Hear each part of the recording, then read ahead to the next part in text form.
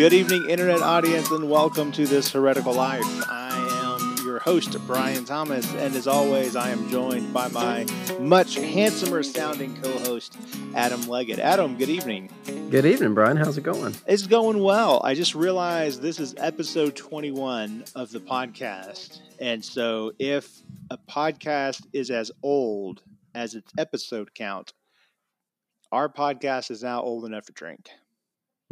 So I do not have a drink with me. I was just going to say, maybe I should go get this. maybe I should go get some scotch now that you say that. Maybe so.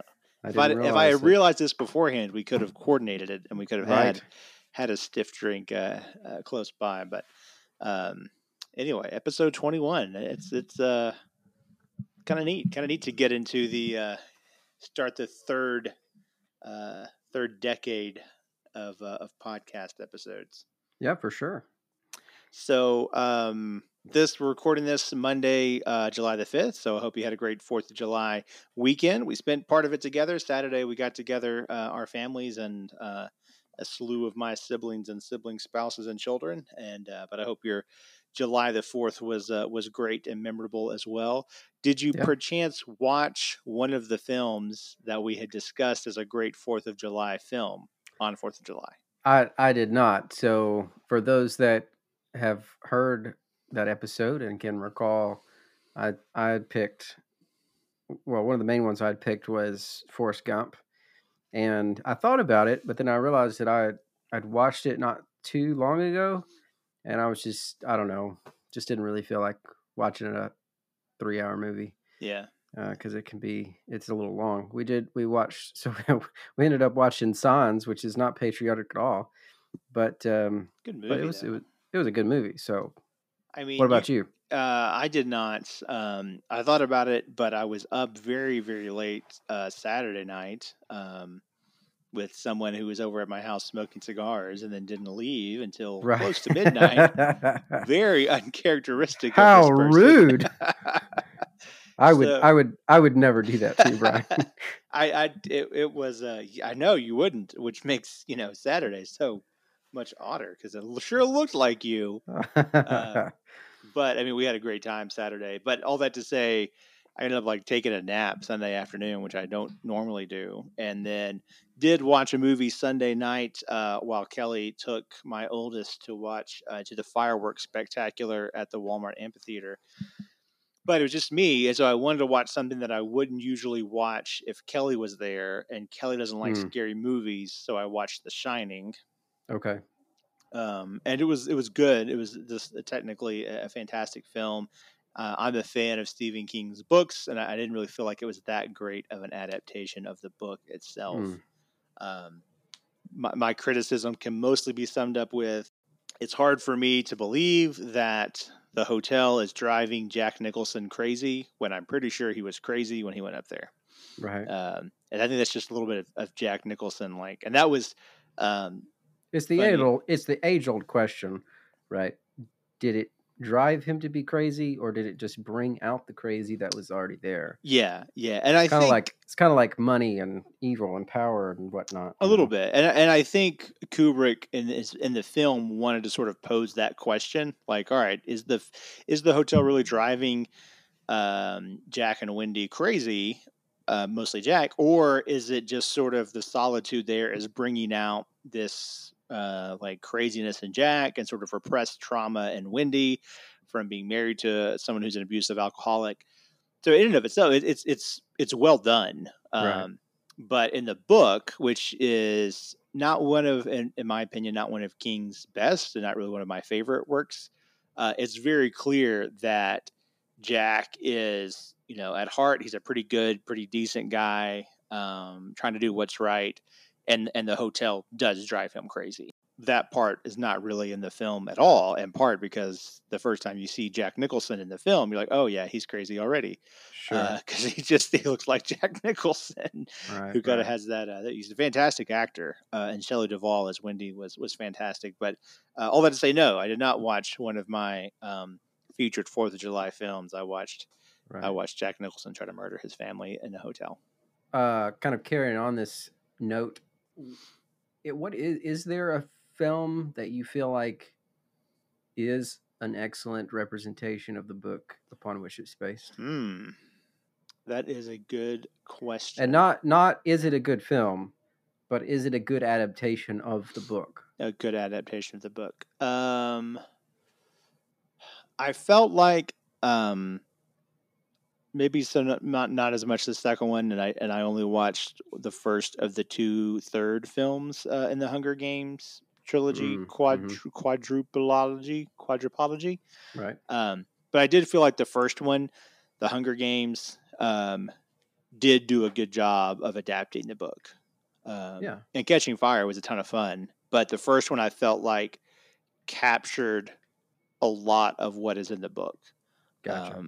As far as the way Gary Ross, I believe it was, filmed it, and the whole way it's filmed is sort of a little off-putting and off-settling. Like it's not filmed in a real traditional way. It's the shot composition sort of keeps you on the edge of your seat, or at least it did me as the viewer.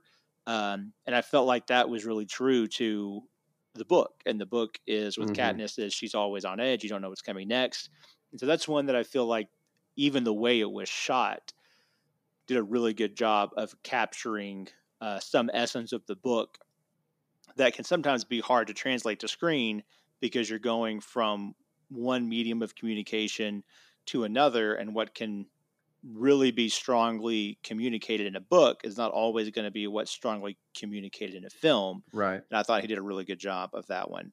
I wonder if there's a connection to. 'Cause I was thinking about.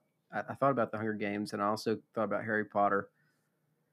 I wonder if there's a connection between the length of time between when the book is released and when the films are adapted, or when the book is adapted into film, however you're supposed to say that.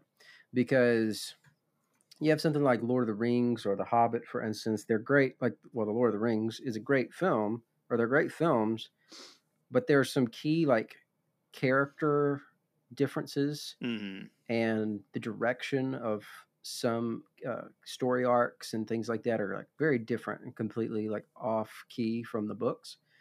Whereas with the Hunger Games, Harry Potter, these books are coming out almost at the same time as the movies are being released, or at least very, very closely. It's the same group of people that are reading the books and then turning around and wanting to go watch the movies.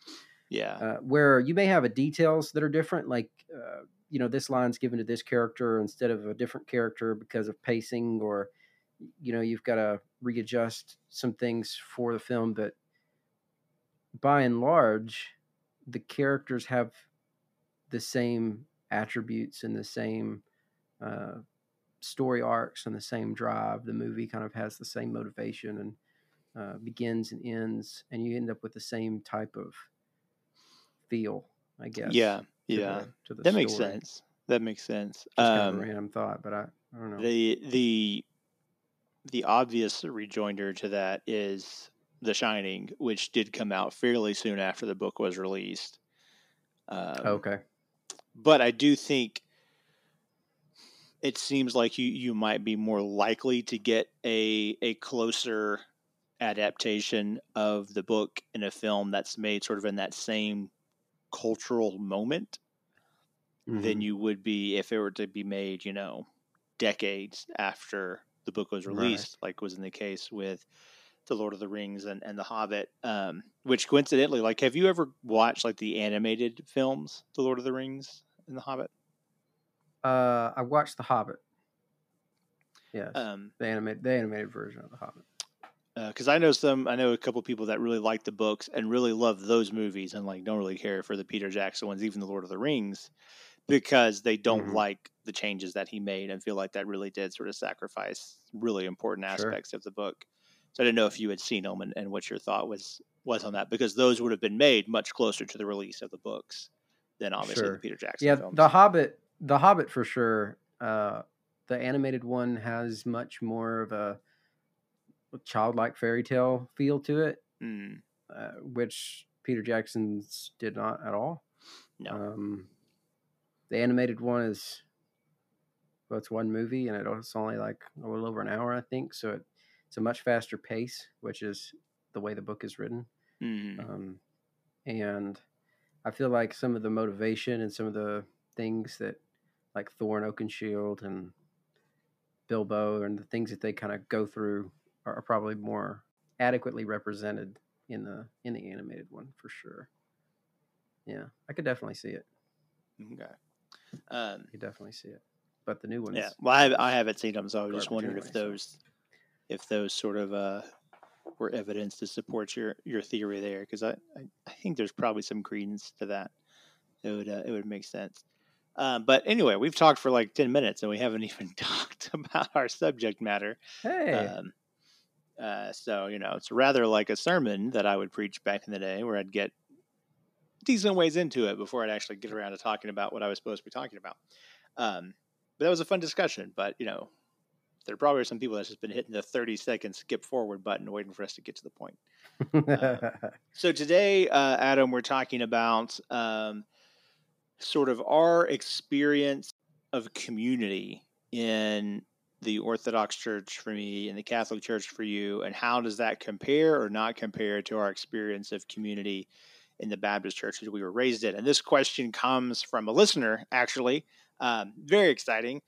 Tori LePew, sorry, I'm gonna butcher your name, Tori LePlew, who is someone that I know from college, not from current college or not even from recent college, but from college way back yonder in the day when I went to Bryan College as a freshman back in 2007. So 13 going on 14 years ago. In fact, I turned 20 while I was there, and going to turn 34 in October. So this was a bit of a blast from the past when Tori reached out and asked a question about what our sort of experience in community has been like. Let's dive into that, and let's start.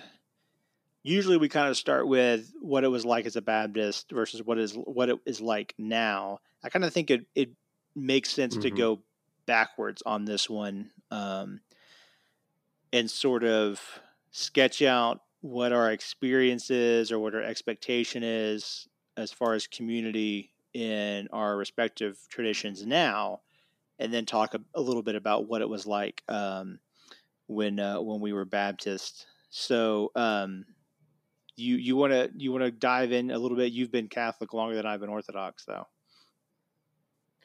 Sure.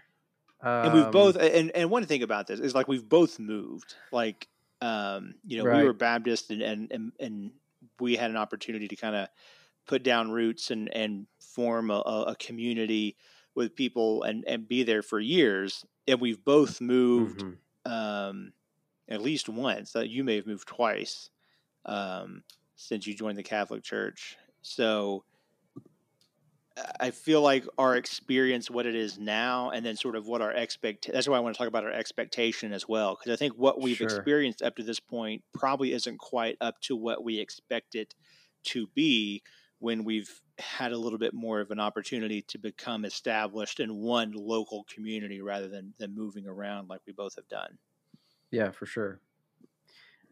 So when I became Catholic, I was living in El Dorado, Arkansas, and I became really good friends with the priest there, Father Eddie, who listens to this podcast. So shout out to Father Eddie. And he was the one that was my sponsor coming into the church. We did dinner we would hang out occasionally outside of church. And it was kind of through him that I began to meet other Catholics and within the, in the church, and kind of start to, learn names and get to where I could recognize people in Walmart and say, hey, how's it going? Not that's, the pinnacle of community or anything, but still, you got to start somewhere. And then when I married Jessica, she was really good about wanting to have people over for dinner and play board games and things like that, because she's awesome. And so again, Father Eddie, our neighbor, things like that. Sometimes after church, we'd have coffee, what have you. But it wasn't long after I joined the church even that I got married. And then after getting married, we moved to Fort Smith. And then it wasn't but a year after we moved to Fort Smith that COVID happened. And so now we're, that kind of gets thrown into the mix of all sorts of things. And then you add on top of that, and I don't want to say this and sound like I don't want to become a person that has a martyr's complex, but I do tend to be very traditionally minded when it comes to how I see the Catholic faith and how I'd like to, live out the Catholic faith and how I, want to express that in celebrating the liturgy and those types of things.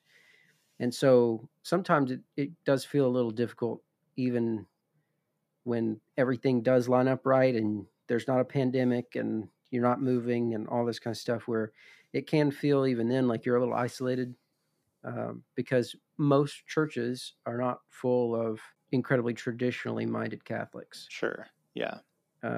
So it can feel like you go to a Bible study or somebody asks you to help with RCIA or something along those lines. And I always feel, probably fault of my own, but I always feel a little apprehensive because I'm like, well, if you ask me to talk about my experience or what I think about X, Y, and Z, it may be a little more radical than what the RCIA director normally says to their class or what have you. If people want those details, I'm sure we'll get on, into some of those issues as time goes by. But I think it's really important for anybody that's becoming Catholic to not realize, and I hear this Orthodox. Oh, I'm sorry. to realize that as a Protestant coming into the Catholic faith, most of the time, the things that you're attracted to and that you find most beautiful are things that are not prevalent anymore. They're here, and so I'm not saying don't come for them, but incredibly beautiful liturgies and reverence before church and after church, where people come in and are quiet and they pray. Those types of things are not as prevalent as they once were in the life of the church in this season. I think they're coming back. There's a lot of young people coming to the Catholic Church that want a more traditional way of understanding their faith. And so there's a rise of that view in the church. But around here, your average parish, they don't have a high Middle Ages view of Catholic life and worship, right? So if you're a Protestant that's looking at the Catholic faith, most of the time the people that you're going to come in contact with that attract you to it, or the apologists that you hear that kind of draw you to this, are people that go to, or that either they go to or they have a great deal of respect for the traditional Latin Mass. And when they talk about church history, right, they're talking about the history of the church for the last 2,000 years, not just the last 40 or 50. Right. Right. So there's a lot about this faith and this tradition that you're attracted to and you're kind of drawn to. And then sometimes you kind of get into the midst of what parish life is actually like. And for us, Jessica and I, it can feel a little bit of a downer. And I'm not trying to discourage anybody. I'm just trying to say that sometimes it's a little harder to find those groups of people that you feel like you click with and that you see things the same way, and that you're trying to live out the convictions of your faith in your everyday life. Because, well, just like in Baptist circles, honestly, there's a lot of people that come to church and that come to church on Sundays and maybe even during the week every once in a while, but in the everyday of their life, they don't live out their faith. And so it can feel a little daunting because you get this vision of the Catholic Church as this thing that's traditional and strong, which it is, both of those things. But when you get into the midst of it, you realize that it's full of people, just like any other church of any other denomination. And so what she can be and what she's capable of being is there, and it's great, it's grand, it's amazing. But finding those groups of people that also love the grand and the traditional and the amazing things that I fell in love with, it can be difficult depending on where you're at. And so for us, we've gone to a couple of Bible studies that our church offers. Gasp, I know, Catholic Church offering Bible study. Sounds crazy, but it's true. The trick, you get there and there's no Bibles because Catholics don't have them or know what they are. I just picture like some scene from I forget the film, but it's a bunch of woodland creatures gathered around something. They don't know what it is. They're just like poking at it with a stick and stuff. That's the Catholic Bible study. The Bible's in the middle of the room, and right. all the Catholics are like, "What is it? What is it?" Excuse me. So I would say that for us, the most valuable piece of advice I could give anybody looking for Catholic community in the parish that you end up finding yourself in is become friends with and love your priest. Have them over to the house, eat dinner with them, talk about your heart, how you see things, where you're at, get a feel for his views on things, and figure out if this parish is the right fit, right? Because everything rises and falls on leadership. So even if you don't see eye to eye, he still deserves your respect and your love. So take the time to get to know him. And if there's some things that are, really going to bother you about the way he views certain things, well, most places have more than one parish unless you're in a really small town. And the Catholic Church allows you to go to whichever parish you like, right? It's not something that, in days gone by, it probably would have been more important, right? This like small, when all you've got is a horse and buggy and you can't really go very far for church, well, Right. then sure, we're kind of limited. But in the age in which we live, you can drive 5 more minutes and find another church. And I'm not trying to condone church hopping, but I'm just trying to say that it's important to find a place that not necessarily preferences, but the things that you genuinely feel convicted about. Find the priest that is within the distance you're willing to travel that most lines up with where you're at, and then just become friends with him. Invite him to coffee, invite him over to your house to have dinner. He will end up it's the best conduit I've found to find other people of like mind, if that makes sense. Yeah. Because he'll introduce you to people. You won't be the only person that sees things the way you see them that has gotten to know the priest. So he'll be able to make those connections and help you find a place, help you find a group of people that love the Lord. And also, I think that for me, a lot of the people that I find myself communing with at this point, because of technology and things like that, I mean, they live on the other side of the state or something along those lines, and I still talk to them every week, and we read through books together, and we talk and encourage one another in our faith and our desire to love Jesus and love our neighbor.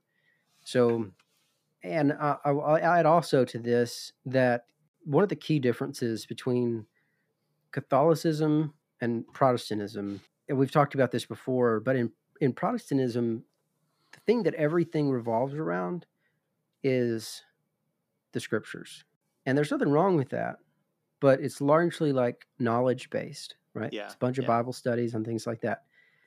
In the Catholic Church, I would argue there's a far more, like, when it's healthy, there's a far more holistic view of what the faith means, and it centers around the liturgy, right? It centers around the bread and the wine. And so our primary focus as Christians within the Catholic tradition is to love Jesus, to draw close to him through the sacraments, and not to sound depressing, but to burn heretics. That is depressing. But the friendships and all that other kind of stuff that comes along with that, it's not the end. It's not the end of what we're trying to pursue. So it's nice when it's there, and we love it, and it's great when you find those friends that see things the same way, and you're pursuing the same stuff together. it's awesome. Like Yeah. it's such an encouragement, and take advantage of those moments when you come across them, because they can turn into beautiful things. When they exist, they should exist to drive you to the sacraments, Mm. right? Because that's where we come in contact with Jesus, Yeah. right? Yeah. So community is not the end. I'm not saying it's not good and beautiful. It is, and I totally get the question. But I would want to encourage you, listeners, whoever you may be, that when you come into the Catholic Church, there are going to be a lot of things that are different between Catholicism and Protestantism. Catholics do not do community, quote unquote, as well as a lot of Protestants do, but that's not why we become Catholic. Right. Right. So, I'm not trying to disparage the question either. right. So No, I don't mean for that to come across. I think there's also a difference between community and friendship. Like you've talked about friendship, and I think the Protestant or I'll just say Baptist view of church community is friendship. Like, oh, I like these people and I want to go hang around them and be friends with them. And that's good, but that's not really community either.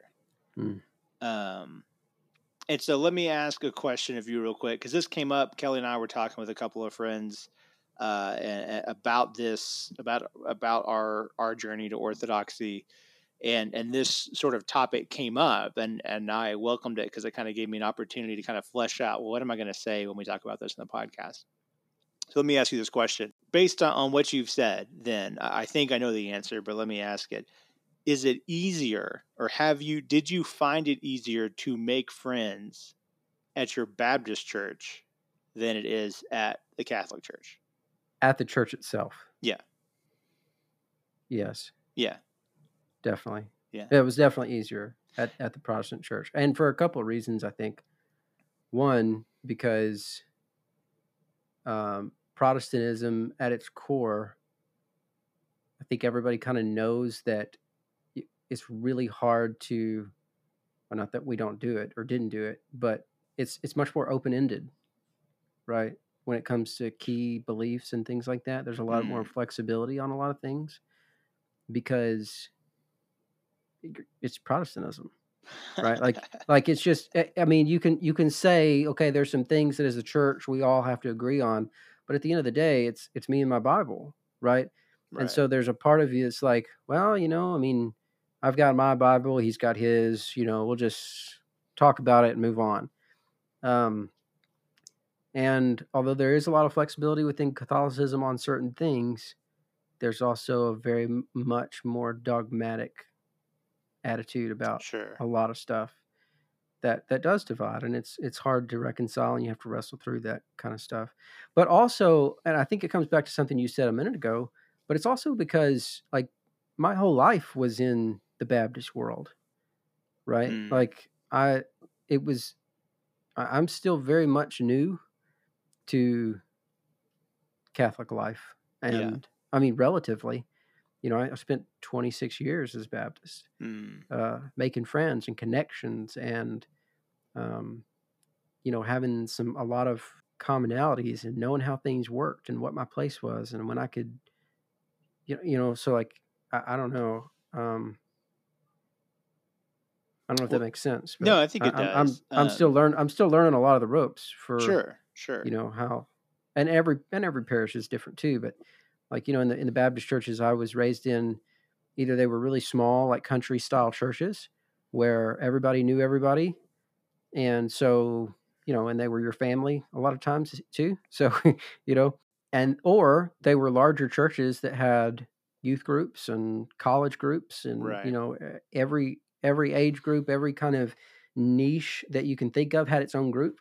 So you could very easily look at this list or find somebody that would say, hey, you fall into these categories. So here's your list of places, you can go and sit down. And a lot of Catholic churches don't have anything like that. Yeah. They have the occasional Bible study or they have a youth group, but it's not nearly as focused. And I think Baptist churches, at least, and I would say other Protestant churches as well, but especially Baptist churches, by their very nature, have to be more attractional.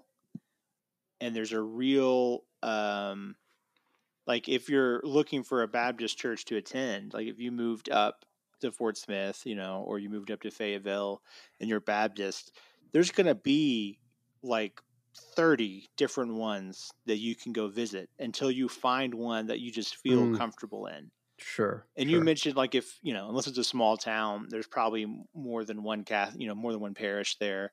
Orthodoxy. Well, yeah. That's a good point. Like in Fort Smith, which is a pretty large city for the state of Arkansas. Yeah, we have 3 Catholic parishes. 3 Catholic parishes, and how many Baptist churches are there? Oh, there's tons. Yeah, so like literally dozens. Yeah, I mean, I think I remember when years ago, someone quoted a statistic. This was back when I was in Fort Smith. I don't know if it's true that there were like 70 Baptist churches in Fort Smith, and there may be more now. And like Fort Smith and right around the area.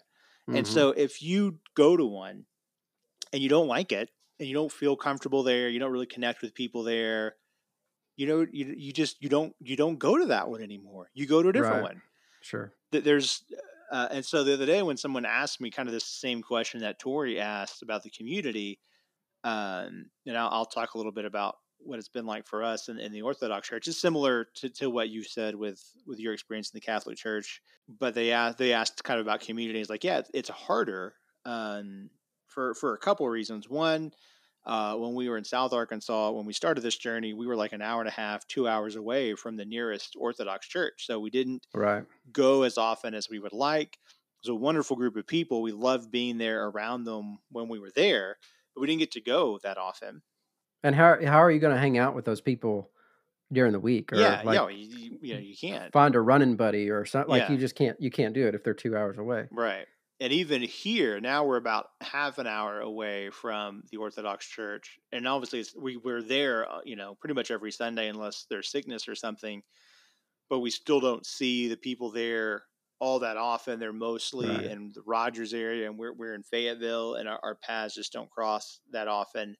And there's a lot of wonderful people there. We've developed a really good relationship with the priest and his family, but we kind of similar to you, like we were just kind of getting comfortable there and around the people, and getting to know them. And with Orthodoxy, I don't think this is the case as much with Catholicism, but in Orthodoxy in America anyway, if you go to an Orthodox church, most of the people there, especially if it's an OCA parish like ours is, Orthodox Church of America, most of the people there are going to be converts. Right. Whereas I think if you go to a Catholic church, you're going to have a lot of cradle Catholics, a lot of people that were raised Catholic. Sure. And if you were to go to like a Greek or a Russian Orthodox church in certain areas of the U.S., you'd probably have that as well. But there's such a diversity there's diversity of background. We have people from different nationalities and different ethnicities, but then everyone's trip kind of how they got to Orthodoxy is different. Mm-hmm. Sure. And so on the one hand, we have this point of commonality with everyone there that we're all Orthodox and that we all kind of more or less chose Orthodoxy after having spent some time in a different tradition or in atheism or in Buddhism or Hinduism or something like that. But like our trips there have been very different, and they don't always create a lot of points of commonality as far as like, oh yeah, well we both reached the same conclusion because we both thought Baptist polity was off. Oh no, that's not why you joined. Okay, well, and so it has been like just contrasting this, and it's not going to be a perfect comparison, but just contrasting this with East Maine when we joined there to be the pastor, like we made really quick connections with a lot of folks. In part, we saw them a lot more. I was their pastor. They wanted to connect with me, and it's been different. Like, not because anyone at our church is like difficult or hard to get along with or rude or unkind. Maybe it's part of it's the distance, and then part of it is like we had just kind of gotten to know each other when we didn't see each other for like a year. Right. And now we're kind of back at the point where we're starting to feel like we're making connections with people again. Our kids have had it a little easier. There's a ton of kids there, and they're connecting with the kids a lot faster than Kelly and I have connected with adults, especially me, because I'm not a particularly extroverted person. But all that to say, like community for us, like it's requires more deliberation Right. here than it did like we were when we were Baptist. And I think part of that is when you're Baptist, a little bit of if you don't feel comfortable at a church and you don't feel like it's friendly towards you and who you are and you don't feel welcome, you just don't go there. You go somewhere Sure. else. And you don't have that buffet of options when you're Catholic or Orthodox. Sure. Like especially if you're like in El Dorado where you used to be, and there's one Catholic church in El Dorado, or there was one Catholic church in Camden, and you don't get along with a priest that well, or you think he's a little quirky and the people there aren't your type. Well, you can't just up and go to the Presbyterian church because you can't. You Right. know, Catholicism and Orthodoxy are so distinctive from Protestantism that you're sort of stuck with who you got, you know. Right. And if it's a great community, then that's fantastic. But if it's not, if it's a bunch of people that are very different from you and you have a hard time connecting with, and when you try to have a conversation, you realize, oh, we're on two different ends of the spectrum on this topic, on this social topic or this political topic. You have to stick it out. And so this kind of circles back around to what you said about friendship earlier. Um, and that's why I kind of was like, well, I want to draw a distinction between friendship and community, because I feel like we have a community at our church, our Orthodox church, although there's not anyone there that I'm really like. I like them; they're good people. I don't want to Sure. insult anyone who's listening, Yeah. but like if you're to ask me, like, who's your best friend at church? Like, I don't know that I have one. Right. Like Jeff's a great guy. George is fantastic. He's got great stories, and his life story is really great. Like Michael Land and his family are I'm going to insult people now because I don't know their names, but like, oh, well, who's your friend? Like, who are you going to call when you to go running with you? It's like, I don't even know who goes running there. Right. Right. You know, who are you going to go hang out with? It's like, I don't know. I don't know what any of those people would like to do when they go hang out. Sure. And can I say too, like, again, my wife is amazing with this, so kudos to Jessica. But and I know it can be intimidating, especially if you're new, but I think that we have lost the ability in our culture to take initiative when it comes to building friendships, largely anyway. And I would just say, like, have like invite somebody over to dinner. Like, don't be afraid to be the one that takes that initiative. Right.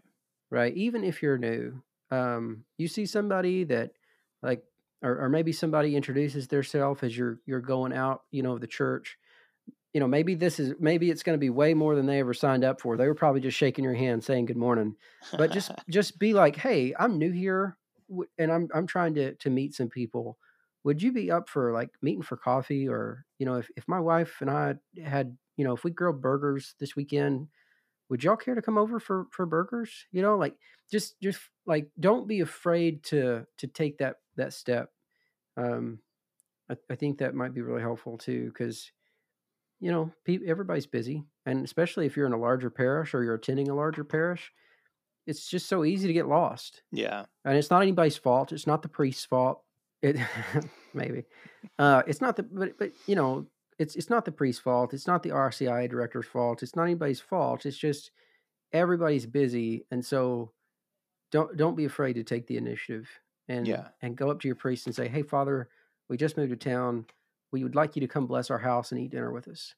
Mm-hmm.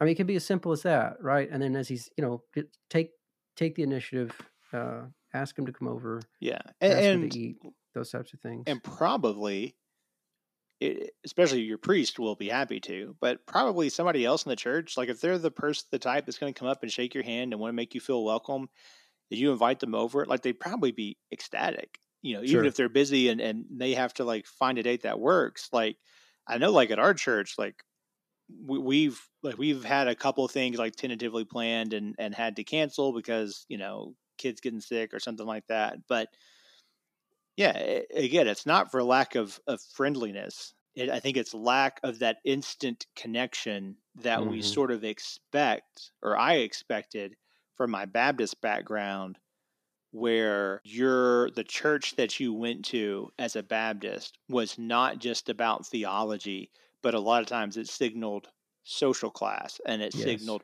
Yeah. politics and it signaled so many other things Right. that when you walked in, you in a way, when you walked into like First Baptist Church of whatever town, you are telling people a whole lot more about who you are than, oh, I agree with the Baptist faith and message. Right. And that's not always going to be the case if you're joining a Catholic community or an Orthodox community, especially if it's like the only one in the area, because you're walking in and you're saying, look, I believe in the real presence of in the Eucharist. And if you're Catholic, and you're like, I believe in the papacy. And like, no one really is going to automatically assume that you're right next to them or close to them on this political issue or this social issue or this Right. view of the world, because really one thing and kind of one thing only binds you together as a Catholic community or as an Orthodox community, um, especially when you're dealing with converts and people coming to the church, and that really is theology, and that really is the view of what the church is, and Sure. that's a wonderful thing. I would say the best thing to build a community around, but it can make that community more of takes more hard work to build it. Um, but I would say when you do build it, it's a much more stable thing Right. because it's built on a common foundation that's not going to erode. And then all your differences of opinion that you have with those people are built into that community as strengths and features of that community. Whereas when that community is built quickly because there's a ton of points of commonality, any little change or shift can start to unravel what you've built, what you didn't really build, you just sort of threw together and Mm-hmm. just sort of like stuck to each other like magnets. But then as soon as one magnet starts to turn, the two pieces that were like stuck tight to each other are now pushing each other away. So, and I think there's more to go down on that and to maybe look at some specific sub questions that Tori had in that as well. But before we get into that, take a little break, a little breather, and engage a fun topic, which we kind of did for the first 10 minutes, but we'll do it again real quick. Why not? Um, Adam, what is a film, or I'll broaden it a little bit, a film or a TV show, if you want to do a TV show, that is not religious, like per se, not a Christian film, Mm-hmm. which I'm going to think of it. I can't think of many Christian films that do what I'm about to say very well anyway. But what's a film that's not a Christian slash religious film, but that nonetheless portrays religion or portrays Christianity in what you think is a really sort of positive and accurate way, or engages with it seriously? Right. It's not there to make fun of it. Right. Um, yeah. So I'm gonna mention two, and it's not because it's just because these are the first two things that came to mind. One is the movie I mentioned at the beginning, Signs.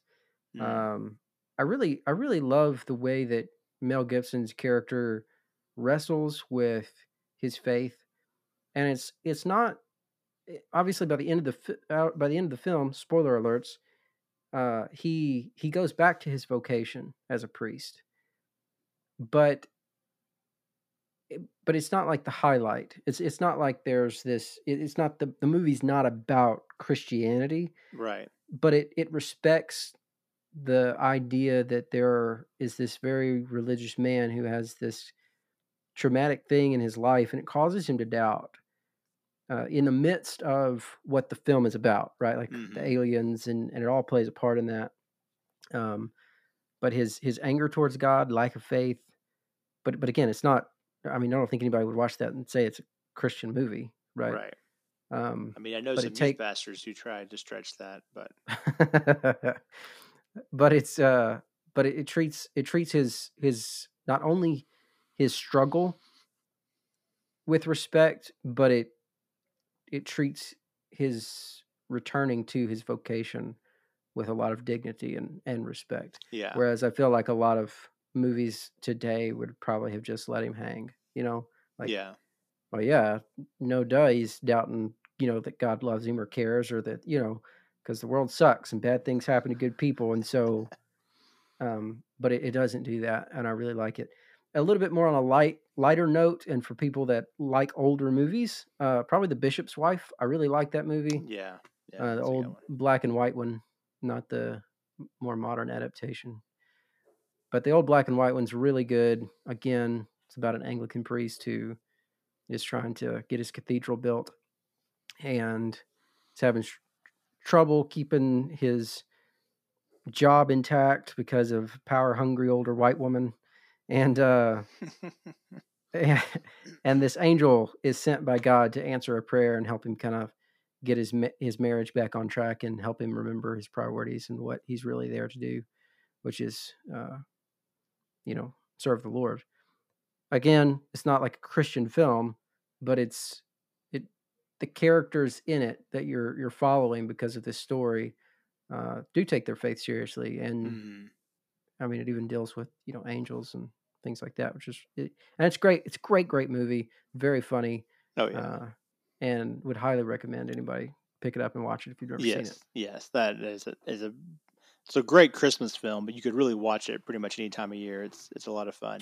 I've got two as well. One is and I mentioned this one to you the other day when we were talking about sort of this topic, and one is a film called The Way Back, which is came out a little over a year ago. It stars Ben Affleck. It's a basketball film. The best description I've seen of that film, which I think is really, really great, is it's a sports movie except for when it knows not to be a sports movie. Um, That's good. and it's really, really great. Ben Affleck is really good in it, really solid. And he is in the film, he's a construction worker, is alcoholic, separated from his wife, who was this great, fantastic basketball player for the Catholic high school that he went to. And the team loses its coach, and so the priest um, calls him up and basically asks if he'll come coach the team for like this season that's about to begin. And he doesn't want to, but he really can't think of a good reason to say no. I think a lot of it is he can't bring himself to tell his priest no.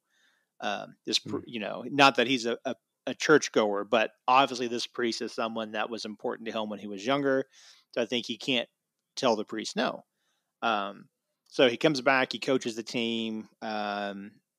During its being a sports movie part, he takes this team of just a bunch of kids, mostly who don't really want to play or play well, and like finds their strengths, and they start to come back. And it's a great sports movie, but it's also a great just movie, I think. sure. Um, but the priest, he's not. There's two priests in it, and they don't have like they're not major players in the story, but if this were a film that took place at like a public high school or just like a private high school that wasn't probably a Catholic high school or at least a Christian high school, the story would play out, I think, very differently. Sure. Um, and so the Catholicness of that school and of those priests and ultimately of that team is an important part of the story, and really, I think, an important part of the character arc that Ben Affleck's character goes on Sure. through that film. And it's one where the priests are a very positive presence in the film, a very positive presence in Ben Affleck's life and in the lives of those kids. And it's not a Christian film, it's not a preachy film. It's just like, hey, these people are Catholic and they behave the way a Catholic would and should in this situation, Sure. more or less. And really one of my favorite films that I've seen over the past couple years. And that's probably one of the reasons why, because it takes these characters that I think other films would have felt very comfortable making them the butt of the joke or making them these massive hypocrites, and instead treats them very seriously and makes the movie better because of it. Right. The other film, which I had not thought of this film really in years, but thought of it while we were going through the podcast, is Gran Torino with Clint Eastwood. Yeah. And there's a priest in that film, a very young priest, a priest who is a little bit the butt of the joke kind of throughout the film, at least from Clint Eastwood's character's perspective. Right. But he very much goes on a journey in that film, just as Clint Eastwood does. And it's been a while since I've seen it, so I may be giving it more credit than it deserves. But from my memory, like, it takes him as a priest very seriously, even though he is not particularly a serious character. Like, he's very young. Sure. I think Clint Eastwood just like makes fun of him for being a virgin at one point in the film. Like, why should I care what this virgin has to say to me about this? You don't know anything. And the priest is very much presented like kind of as the stereotype of what Clint Eastwood calls him. But at the same time, I didn't feel like the movie cheapened him as a character because of that. Like, that was as much Clint Eastwood's hang up as it was the priest. Sure. And later, there's a scene later on where the priest like very much owns the fact. He's like, look, I'm young. I haven't seen all the stuff that you have. Part of me is like, I don't really know what I'm talking about, you know? And he has a struggle that he goes through, but I never felt like it made the office of the priest the joke, or it made religion the joke, or it made the church the joke. But it was just sort of like the contrast between Clint Eastwood's very old, weathered character who's very cynical, and this young priest who's very optimistic and tries to be full of faith and hope. And they kind of both go through this crucible, and the priest comes out looking a little bit more like Clint Eastwood, but I would also say Clint Eastwood comes out looking a whole lot more like the priest. More like the priest, yeah. And it's been a long time since I've seen it. It was a really good film. I really, really liked it when I saw it. It has some great moments. But I remember coming away thinking like it treated that priest like very fairly. It made him a full character in that story. And he had a positive impact on the flow of that story and on, the main character's arc. So The Way Back and Gran Torino would be my two films to pick from. Very nice. So we've talked about this a little bit, getting back to our main question. So at least I went in a little deeper on in what ways do our experiences in Catholic community and Orthodox community differ from the experiences that we had in Baptist churches? But before we move on kind of to the next question, did you have anything that you wanted to add, any observations to that point? Because I felt like I dominated most of that, but I wanted to give you an opportunity to chime in. I don't think so. Not really. I think in their own ways and very, very different ways, a lot of Protestant churches, a lot of their community is based around evangelism. So telling other people about their faith. And there are some parishes in the Catholic life that focus on that, but I would say that that's probably not nearly as prevalent in Catholic circles and Catholic parishes.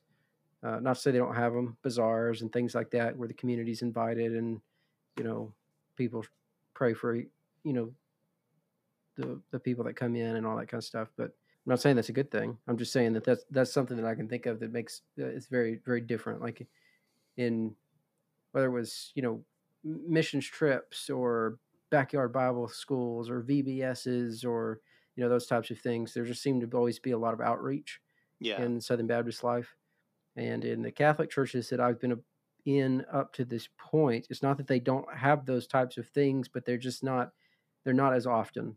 I don't think. And say what you will about it, it's just the way it is. Yeah. The Orthodox church that we visited when we lived in South Arkansas, which was Holy Nativity in Shreveport, Louisiana, the priest there, Father Jason Foster, who was a big influence on us ending up becoming Orthodox, was getting connected with him and his, um, just being able to visit with him and talk about Orthodoxy, with him. He comes from a Southern Baptist background, and he talked about taking some of the evangelistic tactics that he knew and learned as a Southern Baptist and putting them in an Orthodox, in practice as Orthodox. As he would say, I think he said one time, yeah, we just took like a block party, like having a block party, inviting all the friends, all the neighbors and everything. He's like, yeah, we did that all the time, when I was at the Baptist church. He's like, so I just, baptized that into Orthodoxy and now we use it. um, Which so is awesome. yeah, yeah, it's really cool. I think that maybe part of the reason why there is such a difference between the two is because, and maybe this is a caricature, and I don't mean to be rude, but Protestants, right, to get somebody in, so to speak, mm-hmm. you have to share the Romans road with them and get them to say a prayer, right? Which is a large part of the emphasis that we kind of laid out there when we were having these events and going on these trips. Yeah. And I know their heart's in the right place. I think it was well meant, but we've talked about this before. As Catholics and Orthodox, it's far more about. It's not that simple. It's not that simple, So even when I have noticed churches that have bazaars and things like that, the whole goal, rather than trying to get conversions, quote unquote, or get someone to get saved, with the Protestant world, those bazaars and those types of outreach programs like feeding the hungry and those types of things, they're far more geared towards, let me love you like Christ loved me, right? And let me build a relationship with you, mm-hmm. And then I want to introduce you to Christ through me, right. If that makes sense. Yeah. And through the life of the church, through what we do and how we live and how we act, and hopefully, you meet Christ, in a tangible way. So I feel like, not to say that Catholics couldn't learn from our Protestant brothers and sisters in being a little more tenacious, in inviting people to, be baptized and, wash away your sins, which would be our version of it. But I think that might be why, at least as I've thought and contemplated about it. Yeah, no, I think so. I it is so much simpler. It's easier, to join a Baptist church requires very little, Sure. typically, of the person joining it. It is much more akin to just joining a social club. Right. And I don't mean that as an insult to Baptist churches. Maybe that's the way that some of them want it. And I know that some do. Like, hey, we want you to know that you're welcome here, and we don't want you to feel like we're going to put you through the ringer before we let you join us, before we welcome you. Right. But I do think you can have a church, like Catholic church and Orthodox church, and I think ours has a very welcoming atmosphere if you're a guest. But you can be welcoming to someone and say, hey, we're glad you're here, and come and go through the liturgy with us. And at our church, we have coffee hour afterward, which is basically like a potluck meal, more or less, which is one way that community is built in the Orthodox church. So I think you can be very welcoming, but then there's that thing that we do at the end of every Sunday service that, yeah, we're going to welcome you if you're just coming off the street, but you can't come do this. Like, you can't come up and take the Eucharist. Right. Before we say the prayer before the communion, and then right before the priest begins to offer it, the first thing he does, he like slings his vestment behind his shoulder, and he says, only those Orthodox Christians who have prepared themselves through prayer, fasting, and confession may come and partake. And I've seen one priest like look around, like, look, if you're a visitor, like, we're glad to have you, but this isn't for you. And I think that's really, like, Baptists don't do that, Right. I remember, growing up like Baptist missionary, and probably you, I know y'all spent a lot of time like ABA Church, I think it was. Yeah. Like closed communion is more of a thing there. Sure. And there are some Southern Baptist churches that are closed communion, but by and large, like I would guess the vast majority of Baptist churches are not closed communion anymore. Right. Um, Well, and even then, they don't have communion very often. right. Most. Most. So even that moment where it might be kind of like awkward, it's pretty. I mean, it's rare in comparison. Yeah. Right. So if you look, yeah. the Baptist structure and probably other Protestant structures too are kind of structured and built, and I think even a lot of their outreach, like you talked about, geared towards a quick affirmation of a person. Like, look, you say the prayer. This is getting really sorry, Baptist friends. I'm not trying to demean you, but it's a little bit like you say a prayer, you come forward one Sunday, you get dunked. You're one of us now. Right. And like our priest in the Orthodox Church was very much like, hey, when you're ready, like we'll join, but like let's start this 2-year process. Yeah, make sure you're ready. Like we're gonna go through this because it's like it's kind of like, look, Orthodox, we're weird. Like we do weird things. We venerate icons. Like we fast. Know what you're getting into before you get into it, because from the Orthodox perspective, if you join and then back out, like that's really, really bad. If not saying that it's bad if you just like drag your feet and never get there, but like God's drawing you as he's going to draw you as he draws you. But if you run to God and then you run away, like in Orthodoxy, that's a more serious thing where we do actually believe, like, yeah, you can walk away from your salvation, and the Baptists don't typically worry about that. Right. So, if you, it's, him who said he believed, I don't remember the exact verse, but, to those that have tasted the divine spirit in Hebrews, it talks about, and then fallen away, like they're worse than before. There's some verses like, yeah, there's no help for them now. They've seen life and they've rejected it. And it's kind of like, now they're screwed because there's not any other life besides the one that they just said they don't want anything to do with. Right. But one aspect of communal life of Orthodox, and I think of Catholicism as well, kind of before we get to what I think will probably be the last bit of Tori's question.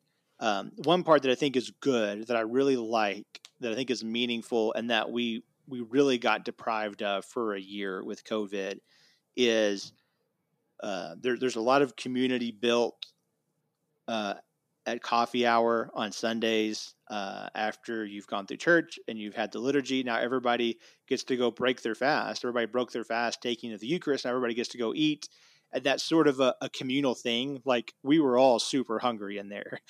Right. It's 11 o'clock and none of us have eaten. We're all very hungry now. Right. But broader than that and bigger than that is like the feast calendar. Sure. The calendar of the church, when you have these major feasts that you come together and commemorate, and sometimes you have a more formal meal afterwards, especially like at Pascha and at Nativity. To me, those are like big, huge milestones. And I know like Baptists celebrate Easter, and I know they celebrate Christmas, but it's not the same, because like in Orthodoxy and in Catholicism, like you get to Easter, you get to Pascha by going through Lent, and like nobody likes Lent. Lent is the worst. Yeah. It's great for your soul. It's terrible for your attitude, for mine, because I get really grumpy. And so when you get through that and you get to like after the vigil, you get to go and have like this massive feast with the people that have gone through Lent with you. Like that's sure, it's kind of like one moment in a year, but that's a big moment. Like that's a shared experience that goes way beyond like a 4th of July potluck or a post-Christmas cantata finger food reception, which I loved as Baptist, but those were like nice moments, but it wasn't anything like the feast we had after Pascha this year. Right. And Pascha's the main one, like Pentecost. We don't have a big feast after Pentecost, but like Nativity, those are not just sort of nice moments where you dress up and you go to church with your family, like on that one Sunday or that one service, and you take pictures. Like you endure stuff to get to Nativity. Sure. You endure stuff to get to Pascha, and that people that are in that liturgy with you are also enduring stuff. Now, not everybody's going to fast the exact same way, but they're fasting from something. Sure. They're fasting in some way, um, and so to me it's sort of like a silent, unspoken bond. But especially like as parents too, I think Kelly and I have found like this sort of camaraderie with other parents. Like, man, this is really hard to kind of fast with our children and tell them like, yeah, no, we're not going to have pepperonis on our pizza because it's Friday and we don't eat meat on Friday. Um, or to teach them how to fast through Lent. Like those things build community in some really solid, almost traumatic ways Right. that I think are unique to faith communities and faith traditions like Orthodoxy and Catholicism. And I don't have, in all my years as a Baptist, I don't have any analogous experience in my Baptist upbringing to compare to that. Sure. All right, so the last little bit of this question, I think it'll take us a couple minutes, then we'll wrap up because we're going a little long. But Tori asked, like, what are the types of things that you have found have made kind of community possible in the Catholic Orthodox structure, or because we are sort of coming out of the long extended COVID winter, things that we see as signs of hope in that direction? So we've both talked a little bit about kind of the uphill battle of building community, in part because we've moved and we've relocated and it can just be hard. But when you think about what is good and what has been really beneficial in the community that you have built with other Catholics, either at your parish or other Catholics that and can stay connected with around the state, Mm-hmm. like what's unique about those that have made them worthwhile and good and healthy that you think and hope will translate, maybe more and more within the parish and within the local church itself, if that makes sense? I think so. You go first. Okay. So for me, one part is, and I talked earlier about how a lot of us are converts, and that's one sort of point of commonality, but also it's different because our journeys are all different, and we don't have as many. We didn't pass as many of the same signposts on our journey.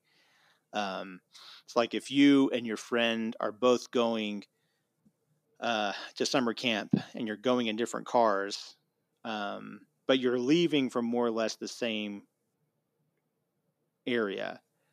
When you both get to summer camp, you can talk about, oh, did you see the great big ball of yarn on the way there? Like, yeah, I saw that. Yeah, well, when I saw it, I knew we were almost at summer camp. Yeah, when I saw it, I knew we were almost there too. And so for us, the people that are at our church have come from a lot of different backgrounds. And so we didn't all see the big ball of yarn on our way to Orthodoxy, if that makes sense. But I do enjoy sitting down, and when I've had a conversation with someone, hearing about, this is probably going to sound a little weird, but hearing other people talk about how hard it was, because it was hard. It was really hard for us. And to know that, it wasn't just hard for us. Like there are other people who they made that change and like they lost friends along the way too, or they made that change and there were some family members or extended family members who thought they were really weird because they did that. Sure. That has been, I don't say nice because it's not really nice other people go through that, but that's been, I guess, a little reassuring and sort of a part of connection.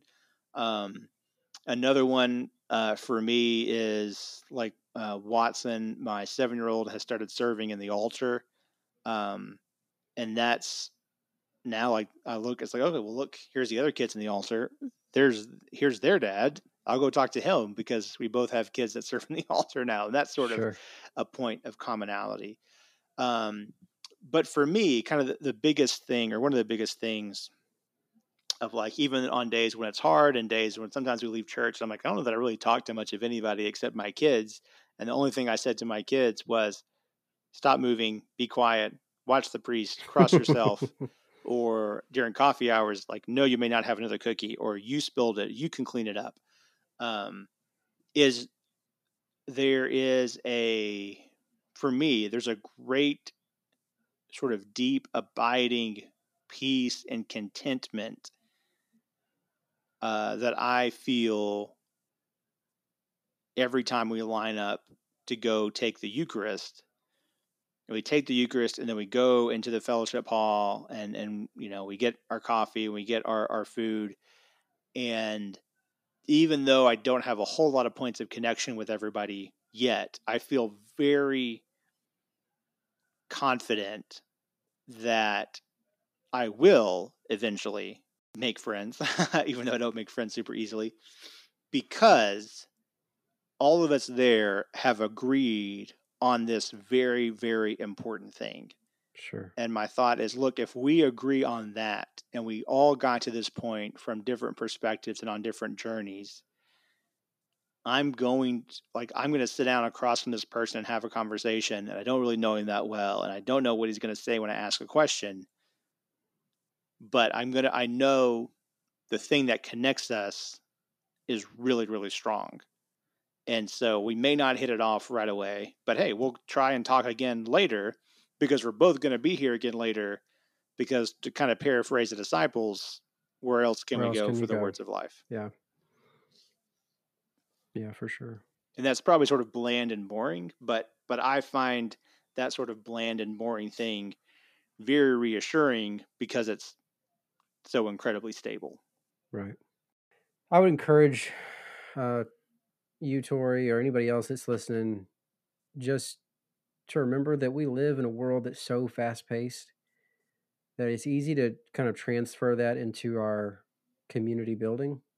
And just like what you said, Brian, like there's this like this abiding sense that because you're a part of a church that is ancient and that has been here since Christ and has continued, that not to say you should ever be lax in your journey of becoming more like Christ and loving your neighbor and, drawing closer to your fellow Christians and all that stuff.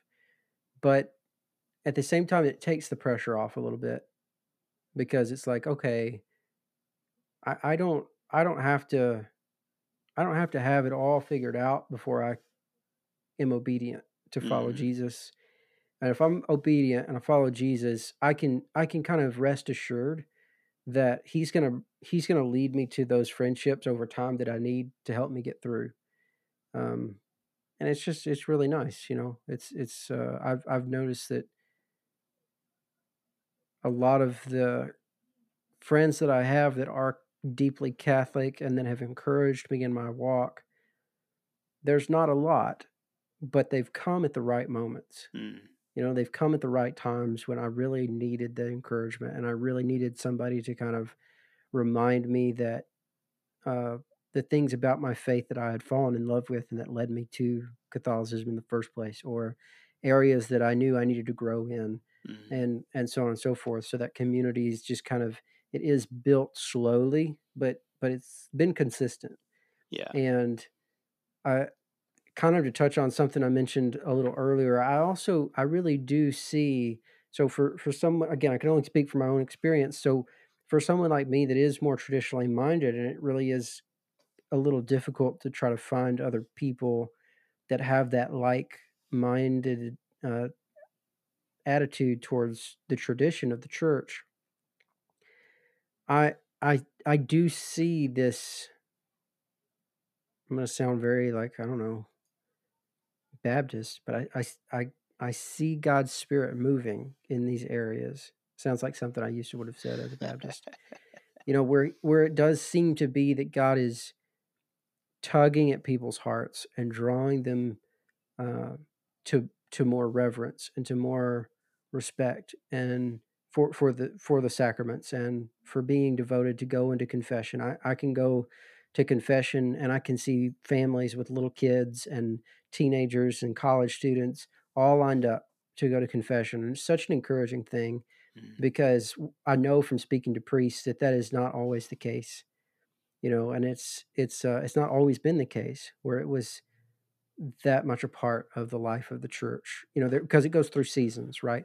So I really do feel like we're in a season right now where God is tugging at the hearts of people to begin to take their faith seriously again, and not just let Catholicism be a cultural moniker that they wear or a family heirloom that they kind of lug around because you don't want to piss off grandma, Yeah. but something that, oh my, man, this world really doesn't have much to offer that I need. Mm. I really do need Christ. I really do need the sacraments. Uh, I really do need Jesus. And so that is encouraging to me. And as COVID is started to kind of relax a little bit, I'm starting to see it again. Like I was starting to see glimpses of it before, but after COVID, and maybe partly because of COVID, honestly, because sometimes you don't realize how much you need something until it's not there anymore, Yeah. Yeah. and you feel like you've kind of been denied that a bit. But so that is encouraging. If that answers the question, I feel like I see an uptick in people that are starting to like, oh my, I need to take this seriously, Yeah. and Yeah. and that's kind of fun. I was invited. Our landlord that lives next to us actually invited me to something on Thursday nights. I think this week I'm going to try to go. Where it really is, all it is a group of young people that joined the church over the last couple of years and then just kind of disappeared, and all like within months of each other came back to my landlord and said, "Hey," um, and independently of each other said, "Hey, we really need to start taking this thing seriously." So it's kind of fun, to see and to hear about things like that, where God does seem to be moving and reaching out to Yeah. people and drawing them Yeah. back to Himself. So Yeah. It can be jarring, um, to go from a Protestant or especially like a Baptist community, like a Baptist church, to a Catholic or an Orthodox church, because there's not that sort of immediate sense of community and like, oh, you're here, you're one of us, and it can take longer to build, and it can take, um, and part I think because you're new to the group and you're learning the language and you're kind of learning the expectations and the social cues. It's like, right, it's like going from, it really is sort of a culture shock, I think, but it's so, there's a little bit, I think, of a less, once you kind of get over that shock, um, for me, I kind of realized how much pressure the Baptist sort of sense of community put on me. And again, I was also a pastor, but it's like when you go to church as a Baptist, it's like you got to have your game face on. You got to be happy. You got to look a certain way because part of your church experience is being friends with people. And if you don't look right, like it inhibits that. hmm, Whereas, I felt much less pressure as an Orthodox to sort of put on a happy face when I go to church in days where it's just like things kind of suck and I'm not happy. hmm, And I'm going to go to church anyway because I don't go to church to be happy. I don't really go to church to make friends. I go to church because, like you said, I need the sacraments and I need Jesus, and Jesus is in His church. So I go, right, even right, on days where I'm grumpy and my kids are misbehaving, and maybe even Kelly and I are a little out of sorts. And I would just as soon not be seen in public when to me it's probably obvious on my face that I'm grumpy and that my kids don't want to do anything that I say. But it's like church is church, and we got to go because, as my 4-year-old puts it, because there's the body and blood, and right, you got to have the body and blood. You got to have it. right, Um, and so, yeah, it can lend itself to there being awkward Sundays, um, and being hard Sundays. But to me, it lends itself more to what the church is truly meant to be, and the good hard work of community, will come. And it is good, hard work, I think, more so in Catholic and Orthodox circles, or it can be. But the community that you build, I think, and I haven't been here that long, but it has a more rewarding kind of flavor to it. Especially like you mentioned, as you see God nudging other people towards the same thing and towards the same, look, we need to build, especially coming out of this year where we didn't have it. Look, we need to build this thing back up, because we realize sort of how fragile it can be, or really like how maybe it really wasn't there. And then when we didn't see each other every Sunday, we realized, oh, we don't really have much of community. It was all kind of superficial. We need to build this up so it's going to survive whatever comes next. Right. So, so I hope that answers the question. I really enjoyed sort of reflecting on it and how it's been good and how it's been hard for us coming from our Baptist circles and Baptist backgrounds. I hope we didn't scare anybody off for telling anybody. Yeah, it's just being Catholic and Orthodox is weird. And Tori, I hope we answered your questions. If for some reason we didn't, or there was something that you wanted some more clarity on, just reach back out and we'll try to clarify at the beginning of the next episode if we can. Yeah, for sure. And anybody else, honestly, that we're super grateful that we've gotten some feedback. We like this. We enjoy it. We like to know that people are listening. So don't forget, you can find us on Facebook, I think Twitter, right? Yeah. Don't we have a Twitter, Brian? And email at is it thishereticallife@gmail.com? Yeah, thishereticallife@gmail.com. Yeah, got an email address there. So anybody wants to reach out and holler at us, we'd appreciate it. Love to hear from you. Brian, it's been fun. It has been. Thanks again, Adam, for getting on here and carving out an hour and a half or so to have a conversation. Always worthwhile and enjoyable. Thank you so much, internet audience, for listening along at 1 time speed. We hope, but if you had to listen to it at 1.5 or 2 times speed to get through all of it, we certainly understand and we don't judge. But until next time, internet. Good night, Adam. Good night, man, and we'll talk when we talk. All right. See you later. Yeah.